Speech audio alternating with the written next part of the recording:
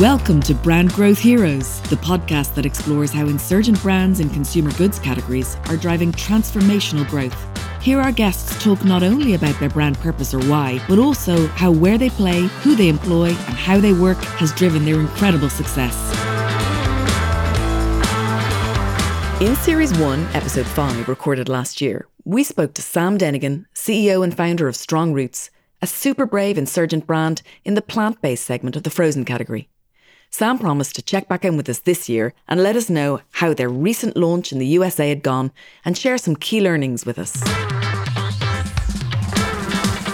Sam, welcome back to Brand Growth Heroes. Thanks for having me back, Fiona. So we promised listeners nearly a year ago now that we were going to catch up with you once you'd got the USA market up and running, right? And we did that about 4 weeks ago. And then COVID-19 got in the way, so we never released that episode.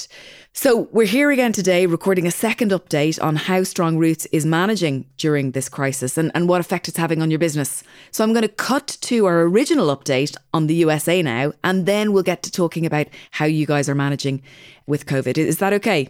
Sounds good. All right. Sam Denigan, welcome back to the show. What side of the pond are you calling in from today?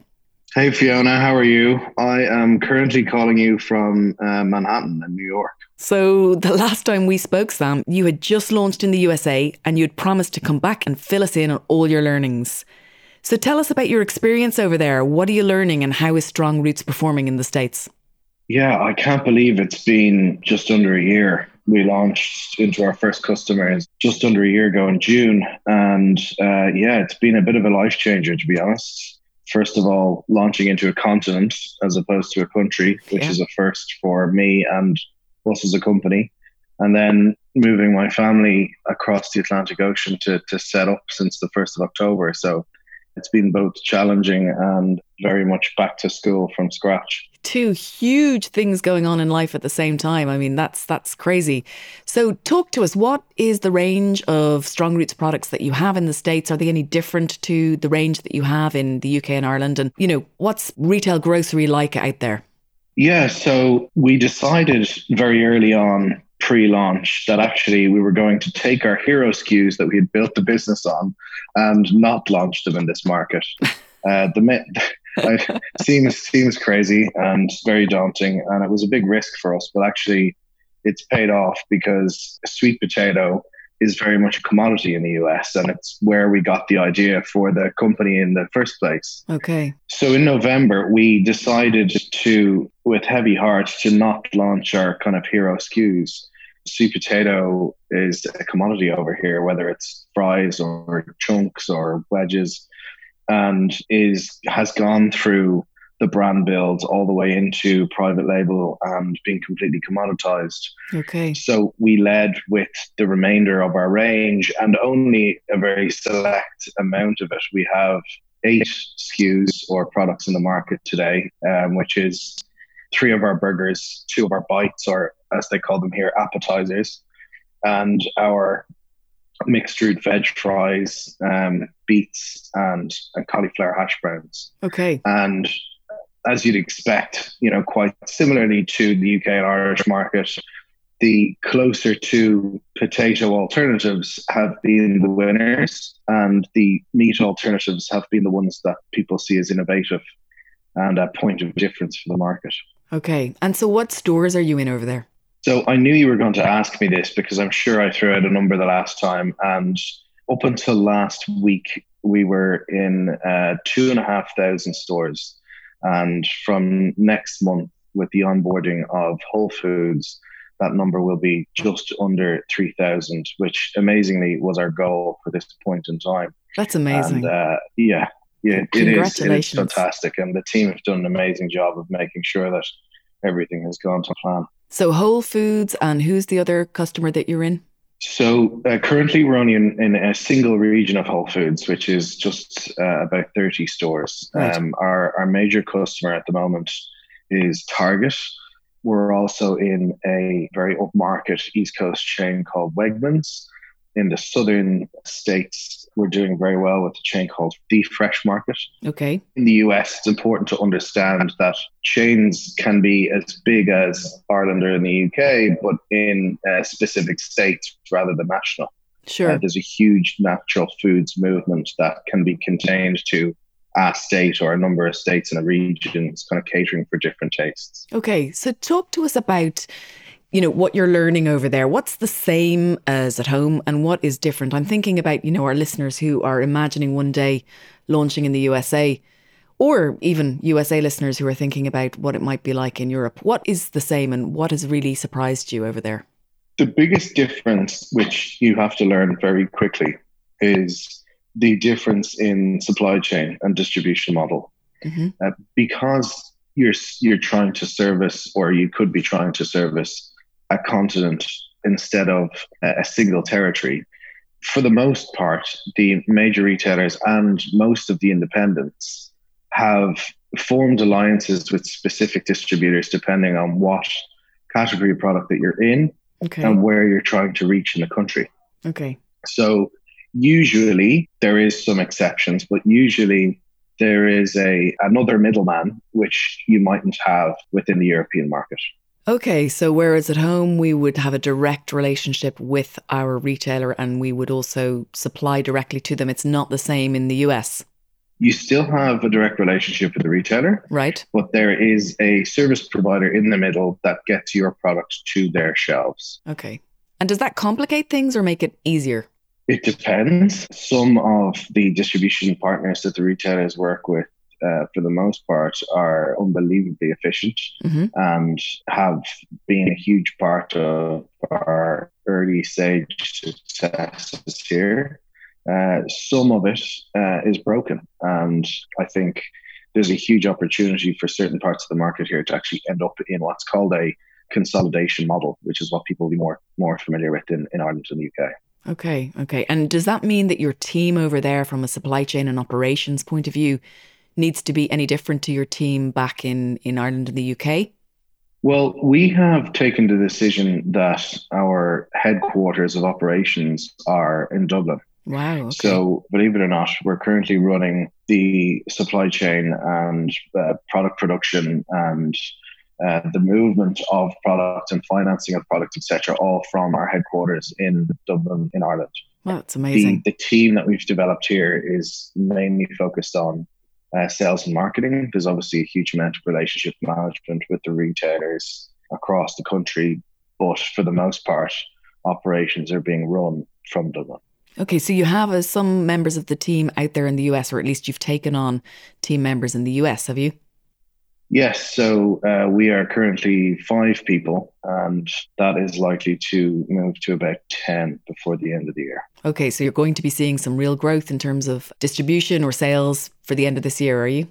Yeah, we have spent the last year conversing with every retailer in the country, big and small, and we have had some success with some of the majors and some of the natural food channel as well. What's important to understand about the US market is just that they've got an extra category of retailer. Right. Convenience exists. Normal grocery would be called conventional.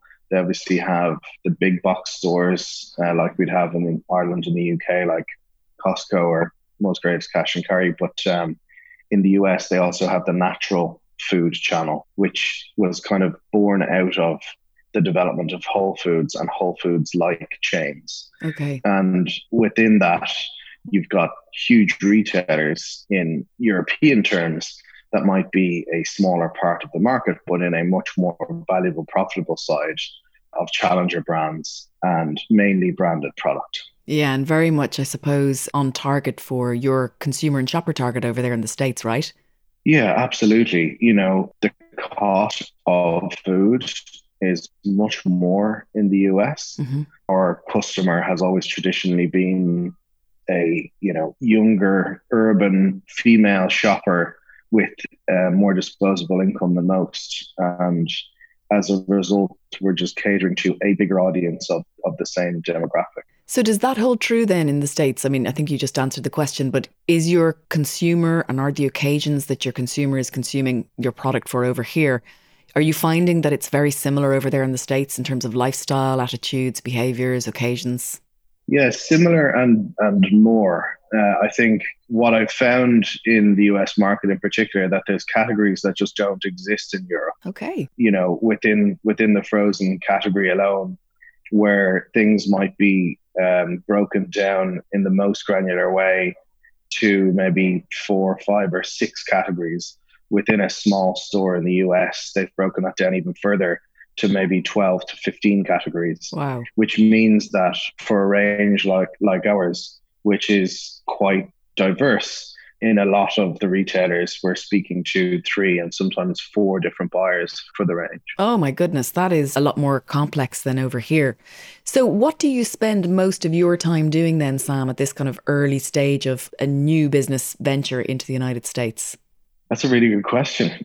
Well, I mean, very recently, post our funding round last year, we realized that what we had been doing needed to increase from a value point of view, from a distribution point of view, from a resource point of view, and that includes people. So very recently, the business has onboarded a new COO, and Fergal McGarry has come in since the start of January in order to literally take over most of the day-to-day operations of the business, which we had been spreading around between ourselves for the last couple of years. Right.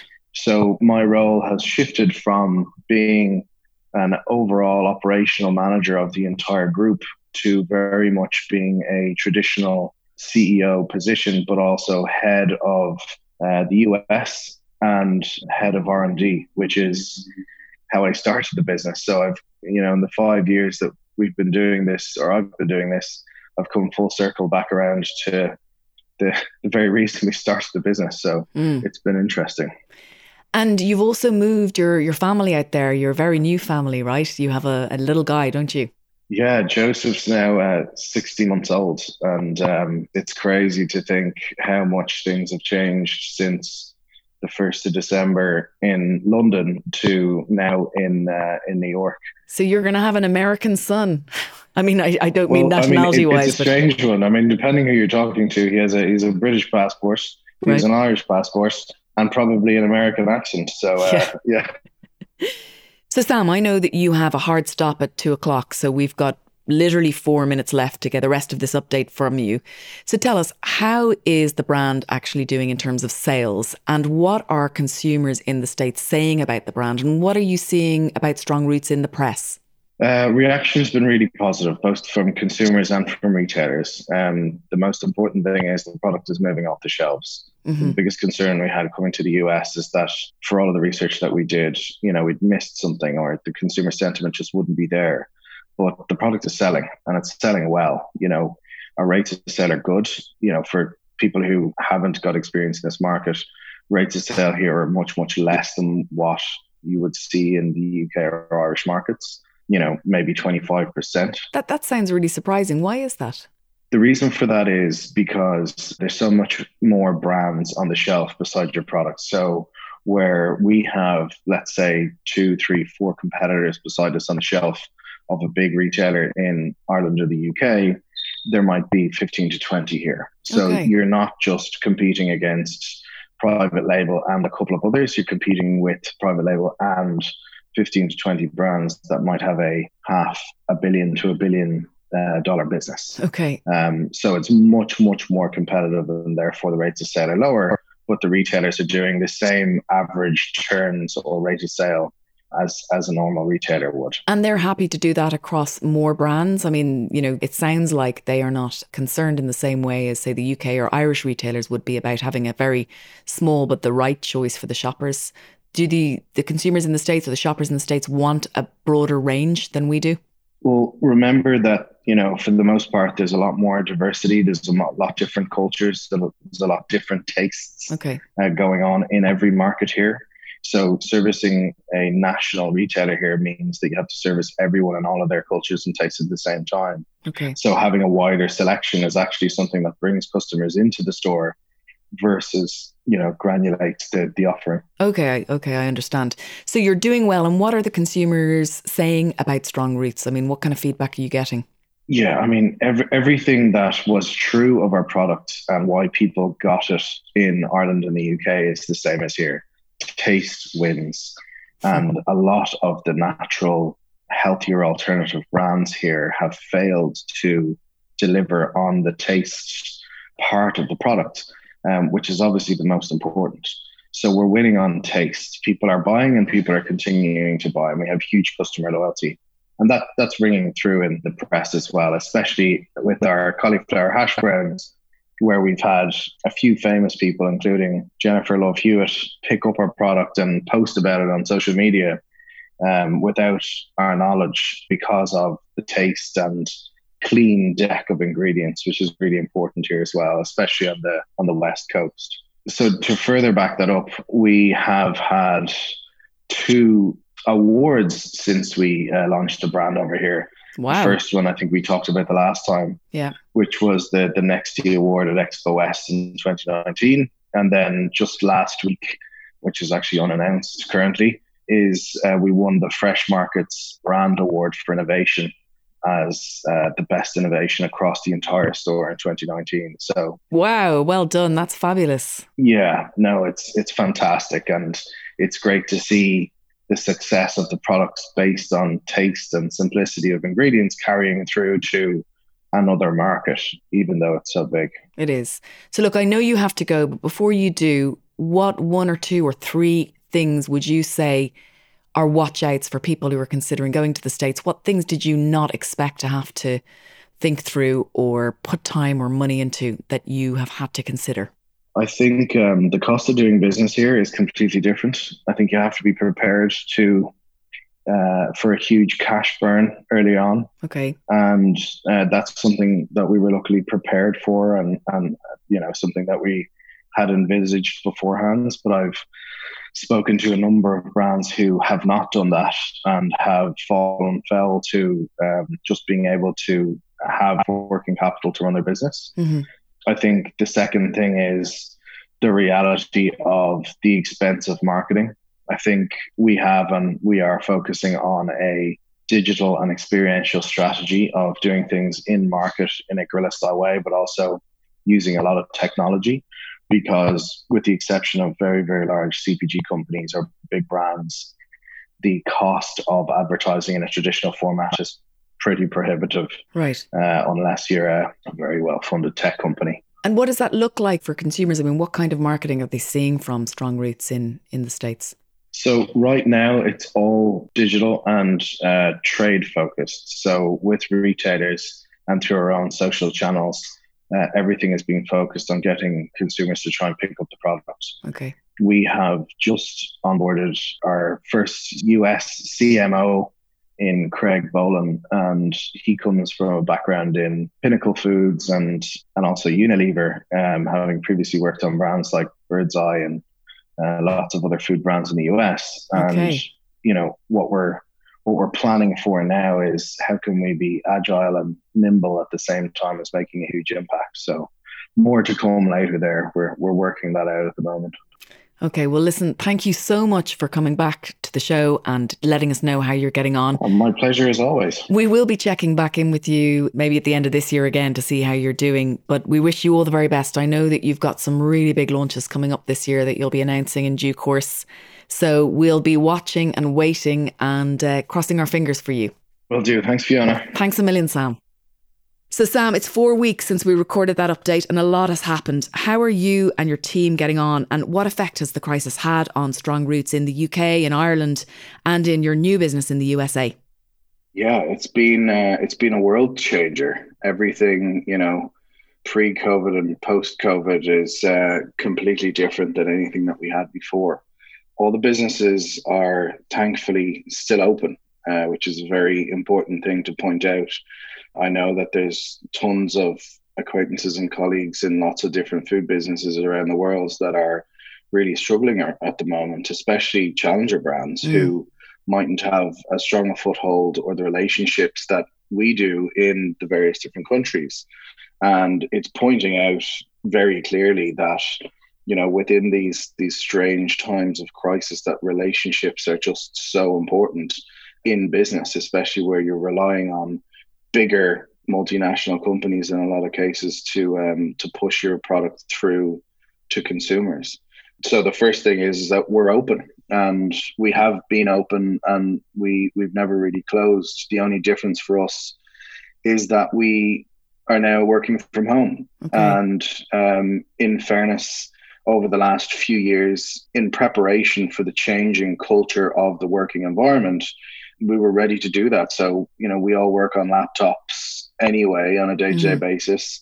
Everything that we do, with the exception of our manufacturing, which is done by a third party, is online, is in the cloud. So we were able to shift from sitting on our desks in the office and moving around to stores to just simply doing that from our front rooms and kitchens and basements and wherever we could find some space. So what about sales? Talk to us about sales. I mean, are people buying differently, and are you seeing a difference across the three markets that you're in?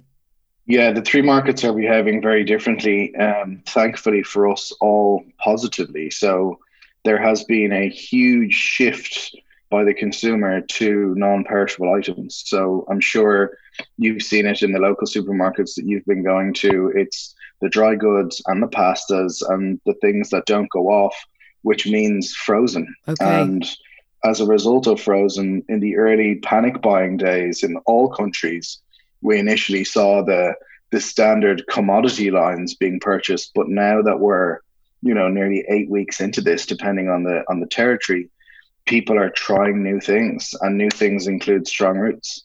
And that means that we're getting a huge amount of trial, both from the fact that we're non-perishable and that we didn't expect as a brand. So we're seeing huge amount of consumers come to the frozen aisle for the first time and come back, really? Frankly. So sales are really strong. And have you had penetration data from Kantar or whoever actually showing that new people are trying your products for the first time?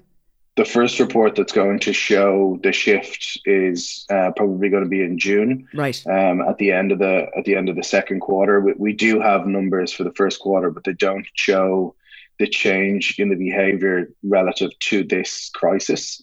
So June will be a huge telltale of what's changed. But as an example, our sales in the likes of Sainsbury's in the UK, for example, has gone from the early 10s as a percentage online up into the late 20s, nearing 30% of all sales. So that's really the story that I think we're going to see. And then are you hearing anecdotally that people who haven't tried you before are now taking this opportunity to try you? Yeah, so one of the strategies that we have on social media across the three territories at the moment is to user-generated content for our own distribution and advertising. So what we've seen is a huge uptick in that content. People are at home. Yeah. People are still trying to be semi-micro influencers, and ultimately everyone is sharing what they're buying because they've nothing else to do. Okay. And I have nothing else to do. I'm sure there's loads of listeners out here who will say, what? But yes, it's amazing. They have more time to focus. Food has become the center of everyone's life. What are we having for these 3 to 7 meals a day? And also the pain point in terms of, especially if you're cooking for family, is what in God's name am I going to cook them tonight or for lunch? What can we have that's different? Because it is a bigger focus than it was before. So you're actually seeing that reflected in your online user-generated content. That's amazing. And so have you seen an increase in sales across the three markets? Yes, we have. So an increase in top line sales and then an increase in the percentage of that is represented by online sales? Yes, correct. And you reckon that some of that has been generated by people who are new to Strong Roots? Yeah, I think the biggest area that we can prove that is in the US. So we launched in Whole Foods nationwide in the 1st of April. Mm-hmm. And our rates of sale have, quadrupled on our expected rates. So forecasts all being redone. And, we know for sure that, they're a new customer because we weren't listed in that environment before. And in addition to that, we're seeing an uplift in all of the US natural channel in general. And the same thing is happening in the UK, a lesser extent to Ireland because it's more developed, but there's definitely people trying the brand that weren't aware of it before, even, rather than just trying to taste a different product. Yeah, I saw an article, I think it was in the FT yesterday, that the non-meat category, or the kind of meat substitute category, the plant-based meat category, was really seeing an upturn in the USA. Yeah. Due to this crisis, because actually there's a supply chain issue apparently in meat in the USA. Is that right? Yeah, I think that's true of all territories that we see. I think there's supply problems in animal-based proteins across the board, and I think the early stage panic buying saw that being shopped first as staple traditional items.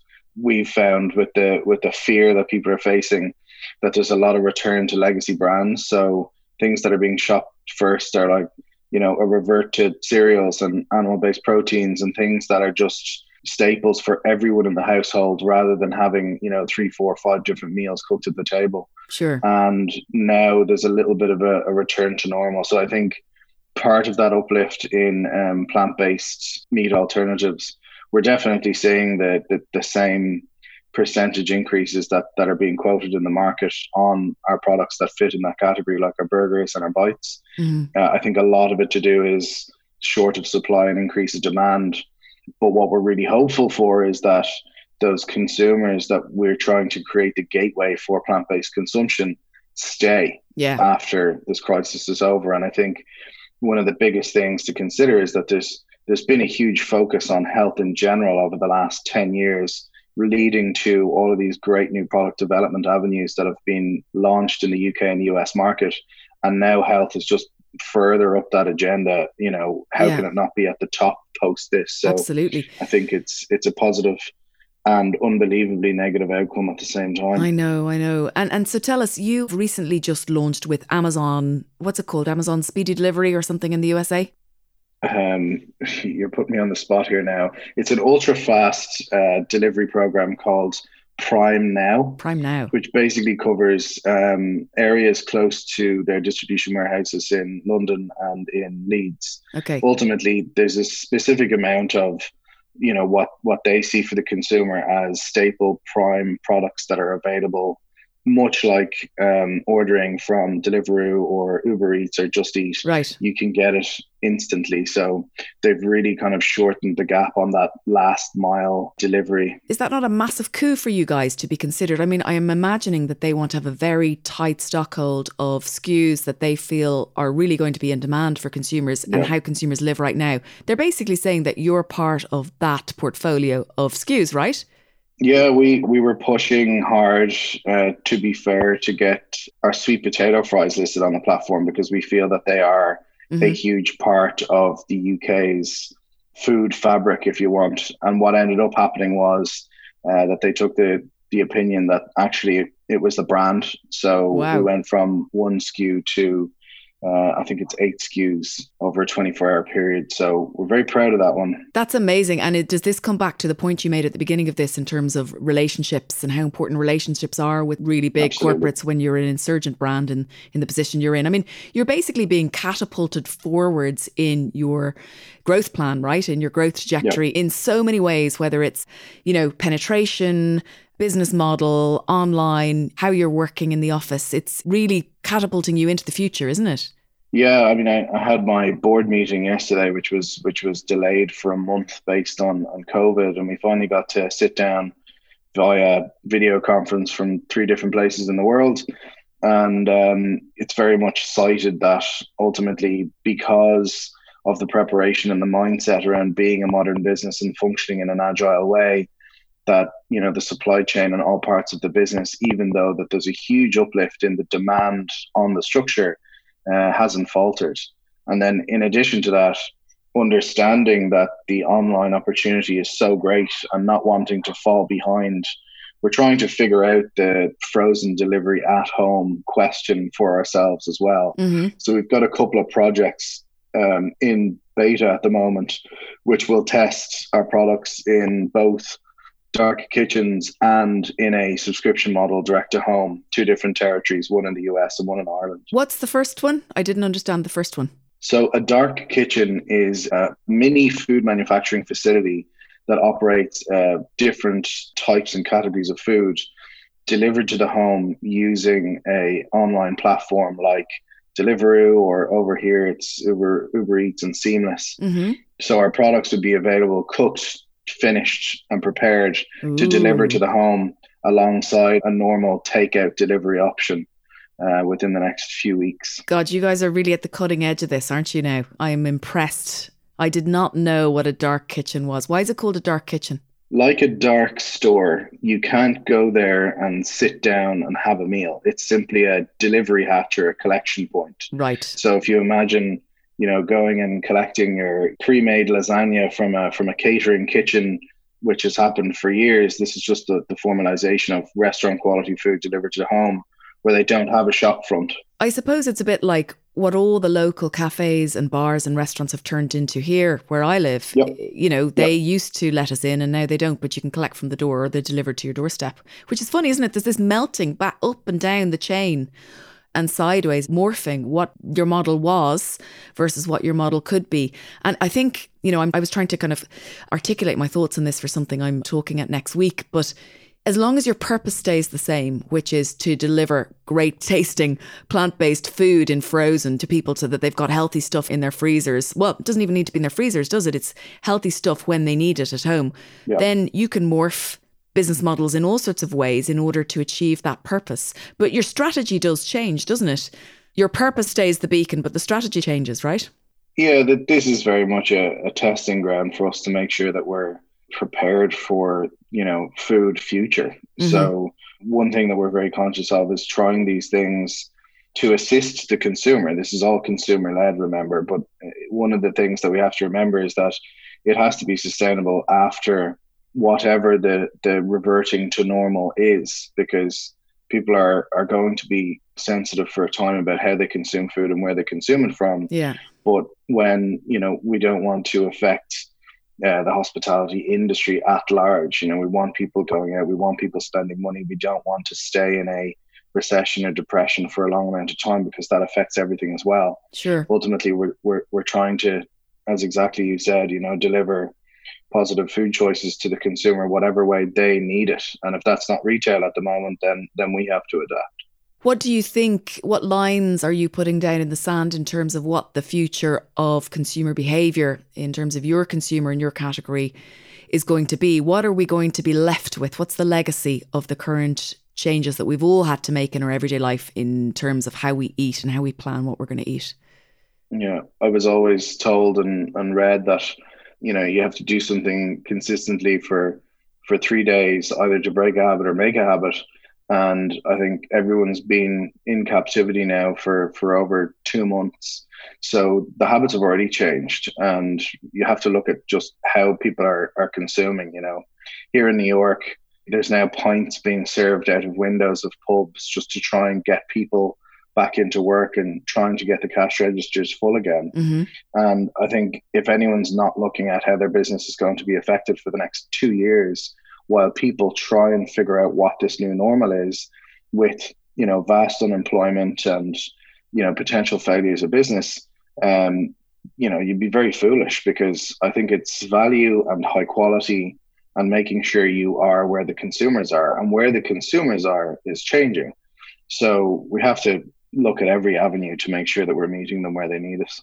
And one of those avenues I was really interested to see pop up in the Strong Roots LinkedIn feed recently was your new range for kids. Can you tell us about that? Because we didn't cover that in the USA update that we did. Yeah, so, as you know, Fiona, the brand started off as a kids brand and then morphed into a premium adult brand.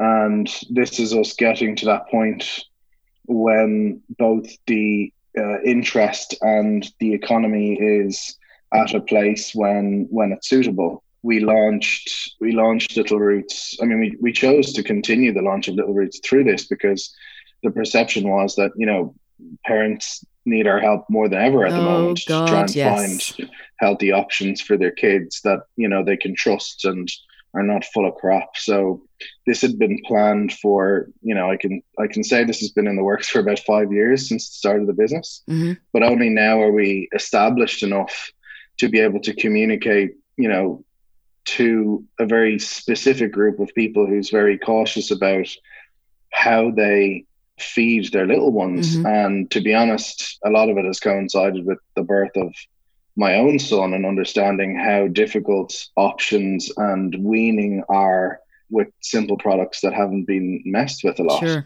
So yeah, it's been important, but it's been something that the consumer and I have been excited about for a long time. So how many lines and when did you launch and where did you launch? So there's 4 SKUs. Our first retailer was Asda in the UK, but they're blending into all of the major retailers within the next 3 to 6 months. Okay. Obviously, everything is up in the air now because of COVID. Yeah.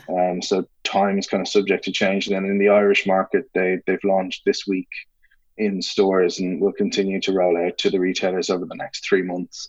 So 2 national launches, which is fantastic, which means, both we, the consumer, and the retailers all see the opportunity for this. And the initial feedback has been phenomenal. There's 4 SKUs. There's 3 vegetables in every bite. So we had a lot of discussion around whether we could make this your 5-a-day product, but doing it affected the quality and the taste of the product. Mm-hmm. So, and I would imagine also the digestion of youngsters. Knowing my 3-year-old and my 8-month-old, I would not like to be at the end of a 5-a-day product, so to speak, with those 2. No. And if you're a mum or a dad of a young kid, you'll know exactly what I mean. Absolutely. So they're made completely from vegetables. So the crumb on the outside is vegetables, the inside is vegetables, and it's really simple and clean, minimal ingredients of literally just the vegetables and naturally flavored. And first couple of weeks sales already in? Yeah, really good. In some supermarkets, they've gone from 0 to the number 2 and 3 spot in the range already. So we've high hopes. Now, the data at the moment is skewed based on the time we're in and how purchasing is happening. So we'll probably need a longer timeline of data to see what the reality is, but early doors doing really well. Everyone's happy with them. So some huge initiatives have just been launched. What's next for you guys? I mean, could there possibly be anything big coming up in the next few months? What with all of that? Yeah, I think I can probably talk about what's coming kind of towards the end of the year for us. Probably not, Fiona. I knew I could. I'm watching your face, just for any of our listeners. I'm watching his face, and you know what he's doing? He's going, I want to say this, but I'm going to be killed by my director of marketing. We have rules now. Who will kill me. What I'm worried about is, I wanted to tell you about, but not in the middle of the launch because, it's not a good idea. We're not sure how the reaction is going to be. Sam, don't worry. You don't have to tell me, but we will get back in touch with you and find out once you are allowed. Tell us, will you do me the favour of sharing it here first? Yeah, I'll give you the exclusive on that. No problem. Thanks. You're a buddy. Thank you. Okay. Well, look, hats off, Sam and team. As always, I'm blown away by everything you're doing. I'm really happy that sales are going well in all of the 3 markets for you and that you're getting to continue with all of that innovation that you had in the pipeline and kind of catapult forward on your trajectory with all of these different direct-to-consumer models. Really excited to hear about your 2 projects, the Dark Kitchen and the direct-to-consumer. Would love to find, once you guys have got something nailed on that, please let us know. And thank you so much for coming back on the show. No, delighted as always. Thanks for having me.